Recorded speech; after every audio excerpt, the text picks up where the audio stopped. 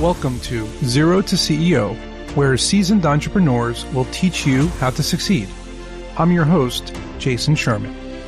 In today's episode of Zero to CEO, I have with me successful author Patrick Geddes. Welcome to the show. Thanks very much. Pleasure to be here. Awesome. And today's episode, we're going to talk about how your brain can be hazardous to your wealth, not health, although it can be probably both, I'm guessing, right? It can. I want to kind of pick your brain for a minute here as well, because before we started, you mentioned there was a company that was sold for a ton of money without any outside funding, I think you said. Can you tell me a little bit about how startups or entrepreneurs, how they can achieve an exit with their startup without taking VC money? Sure. I mean, it's very hard. So, in our case, that's why you're here. That's why you're here, right? Right. To give the magic answer. It depends on the type of business, whether you need a lot of capital to get started, especially in most business to consumer models. It can be very hard to get that kind of traction. We were a business to business model that started out like a consulting business on the asset management side, where we didn't need all that much capital and we were able to keep it afloat on our own, basically with sweat equity. So I think the first step is to be very realistic about what your capital requirements are, and then to be realistic around if you need that outside capital, that may be the only way to go, but you're going to have a very, very different company and you're not going to control your own destiny on the timing. And it's just a trade-off. Yeah. Now, diving into the outside capital, I mean, pandemic kind of came, and at least from what I've noticed, investors have been more risk averse now because of the fact that it's even harder now to get something off the ground. Yep. What's your take on people starting new businesses or new startups, tech companies, whatever? What kind of feedback or suggestions do you have for them in order to navigate the new way of doing things? I don't think it's all that. Obviously, the public stock market and Fed actions drive availability of private equity funding, and you could say right before the pandemic, say it was never going to get any better than that. I mean, that was like there was money sloshing around.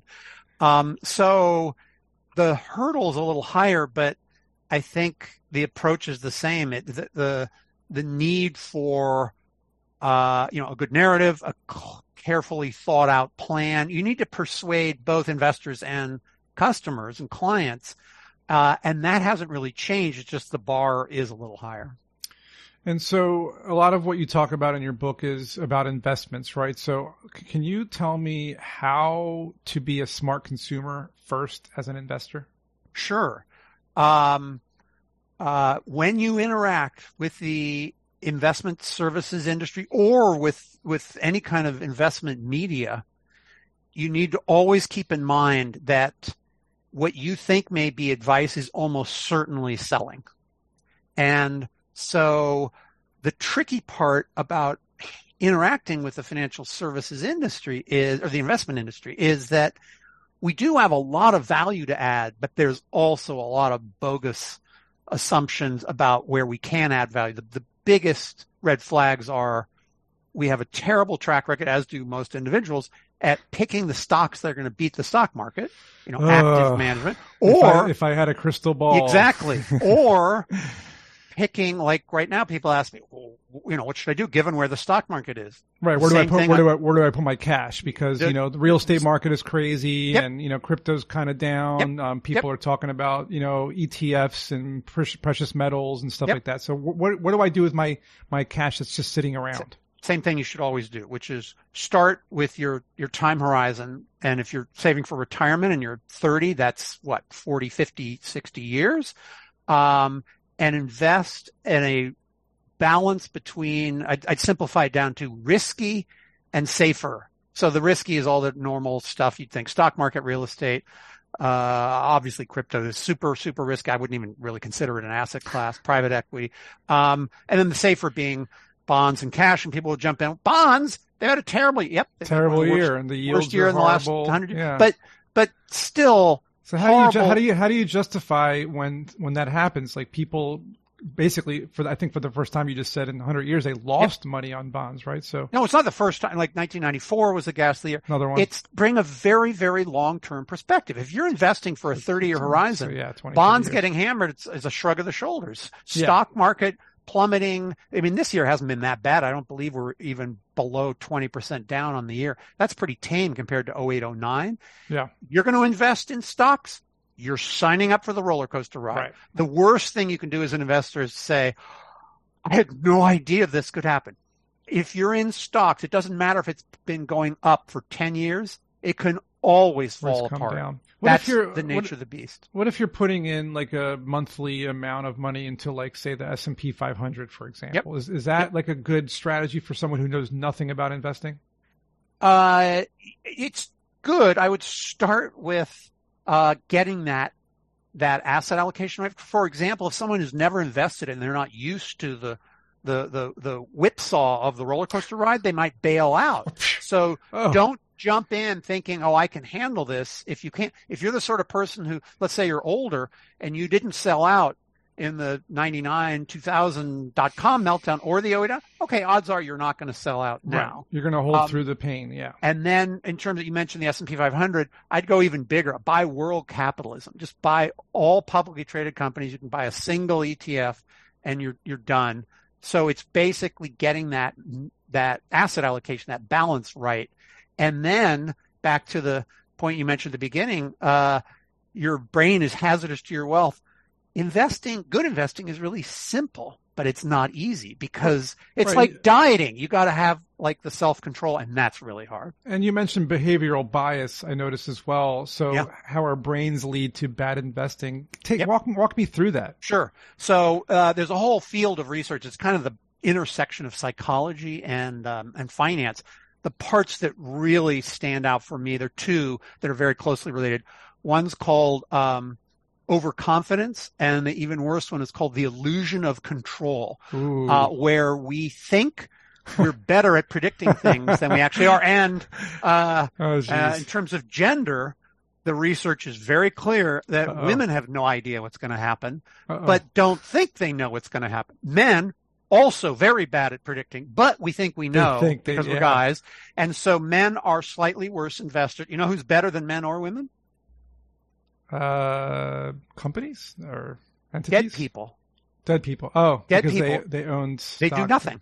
Right. Fidelity released some research on their accounts where they'd been closed and no one did anything. They had the highest returns. Right. Because no one was in there they just gaming it and thinking they knew. So a friend of mine's written a book, and his advice is, if you're a man, invest like a woman. If you're a woman, invest like a dead person. Yeah, I like that. That's stick all the bonds and stocks in the coffin and then dig it up in 100 years and see where you're at. Exactly. And our brains are not wired that way. We're not good at that. We're in a panic, and we keep thinking, well, that's fine for everybody else, but I need to tweak. Tweaking I can do better. Yeah, I can do better. Yeah, it's weird. Humility I like to set it and forget it. Yep. Set it and forget. And you mentioned humility a lot. So the paradox of how humility can make you a lot richer. What does that mean exactly? It sounds like a kind of, Zen, which is interesting. That overlaps with some certain spiritual practices. What it really means is the data overwhelmingly show that the more you realize you don't have those special abilities and you do just buy and hold, you do a lot better. One of my great investing heroes is a woman named Grace Groner, who lived over 100 years. She was born in 1909, died in 2010. She bought $180 worth of stock in 1935 and never sold it, reinvested the dividends. 75 years she held it. When she died, it was worth $7.2 million. Jesus. So is she a brilliant analyst? And she did do a little better than the market, but even if she'd done it at the market, it would still have been insane. Great. No, it was her discipline. Just buy and hold. Yeah. But buy and hold isn't sexy. It's not, because it's terrible clickbait. Because nobody wants to wait 20 years for a return. Everybody wants, I want to put in $10,000 today, and in 2 years I want $200,000. That's how people think. Or in 3 weeks I want to flip it. I want $1 million. Yeah, sure, Yep. I get it. What's the next meme coin or meme stock? What's the next GameStop? And unfortunately, people fall prey to those types of things, and the industry is out there making all this money. How did they, so they're making money when you're making less money or losing money. Exactly. Why is that? Oh, well, it's the how is that? combination. It's the combination of our brains being wired that way, like we're wired to crave sweet, fatty, salty foods. That's what helped us survive for. Let's not talk about that.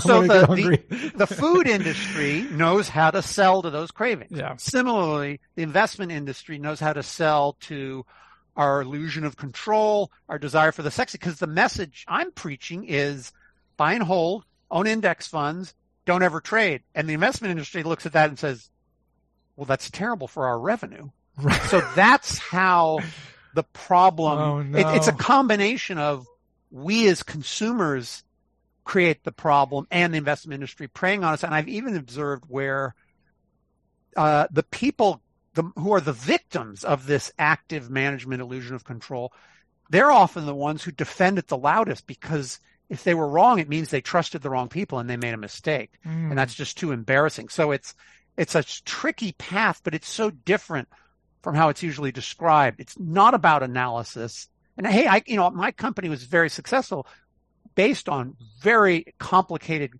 quantitative analysis, but complicated is often a mask for higher fees, and simple is a great default for most people to start with.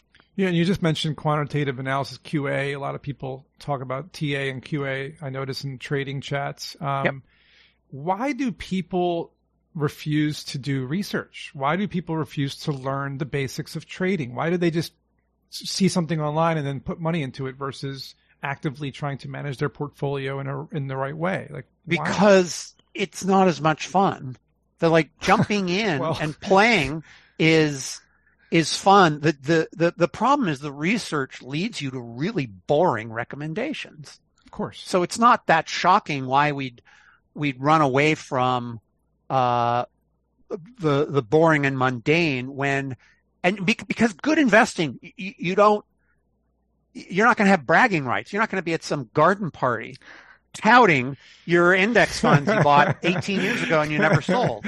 Like, no one's going to listen to you.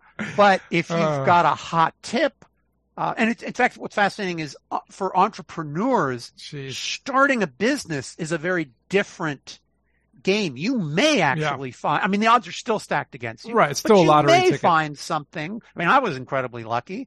So you may find something that works, but then that mindset is not appropriate for public equity and that kind of investing. So it's this weird disconnect. And in fact, I've worked a lot with successful entrepreneurs who've, are now worth 100, 500 million. And they bring the mindset of, well, I had the Midas touch to create this, and, Google, Facebook, whoever bought my company. Yeah, but keeping that wealth is a very different game process from getting from 0 to 100 million. So I'm guessing that that's where someone like you comes in. And, if I have wealth, I want to hire someone like you to help me navigate this world. May it be boring or not. Like, what kind of tips would you offer somebody that comes to you right off the bat? It's everything I've been saying. Stick with the boring. But the first thing most people need to figure out is, should I hire someone or do it myself? The problem is there's very little to no advice that's reasonable on that. It's either from the industry. What do you think they're going to say? Like, you ask a barber, do I need a haircut? Well, yeah. But the cynics just say, it's all a bunch of sharks. You got to do this yourself. There's a lot of messy stuff and people do need help. One of the things I do in the book, and there's a free version of that chapter on my website, is walk you through, figure out what you actually want from an investment advisor and figure out the stuff where we are actually useful versus these bogus parts of promising the crystal ball. It really boils down to the parts where we're claiming we're a wizard with a crystal ball. No, run from that. That's a very bad bet. But we can be helpful with like financial planning or set of tax issues or these one-off complicated questions. So I'm not saying stay away from the investment industry. I'm saying be a very careful consumer and make your decisions based on what you actually need, not the hype you're being fed. That's fantastic, Patrick. I love it. And where can people find your book or more about you and what you do if they need services from you? Sure. So I'm semi-retired. I don't offer this myself. In fact, I have to make sure for a conflict of interest I don't. In fact, I'm donating all the proceeds from the book to financial literacy nonprofits. So books available, as they used to say, wherever books are sold. It's on Amazon. You can get it in bookshops. My website is patrickgeddes.co.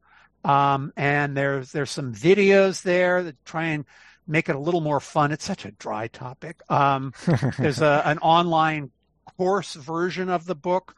All again, with all the proceeds donated, just to help consumers figure out how to handle this industry. That's so great. I appreciate the contribution, and you certainly made this topic fun for me. So thank you, Patrick, for coming on the show, and hopefully you guys all learned a little bit about the global economy in a way and investing.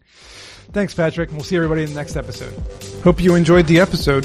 If you learned something today, please support this podcast by subscribing to it, sharing it with your friends, and leaving a 5-star review. You can learn more about me at jasonsherman.org, where you'll find information about my book, also called Strap On Your Boots, available on Amazon, as well as my course called Startup Essentials on Udemy or Skillshare. I'll see you at next week's episode.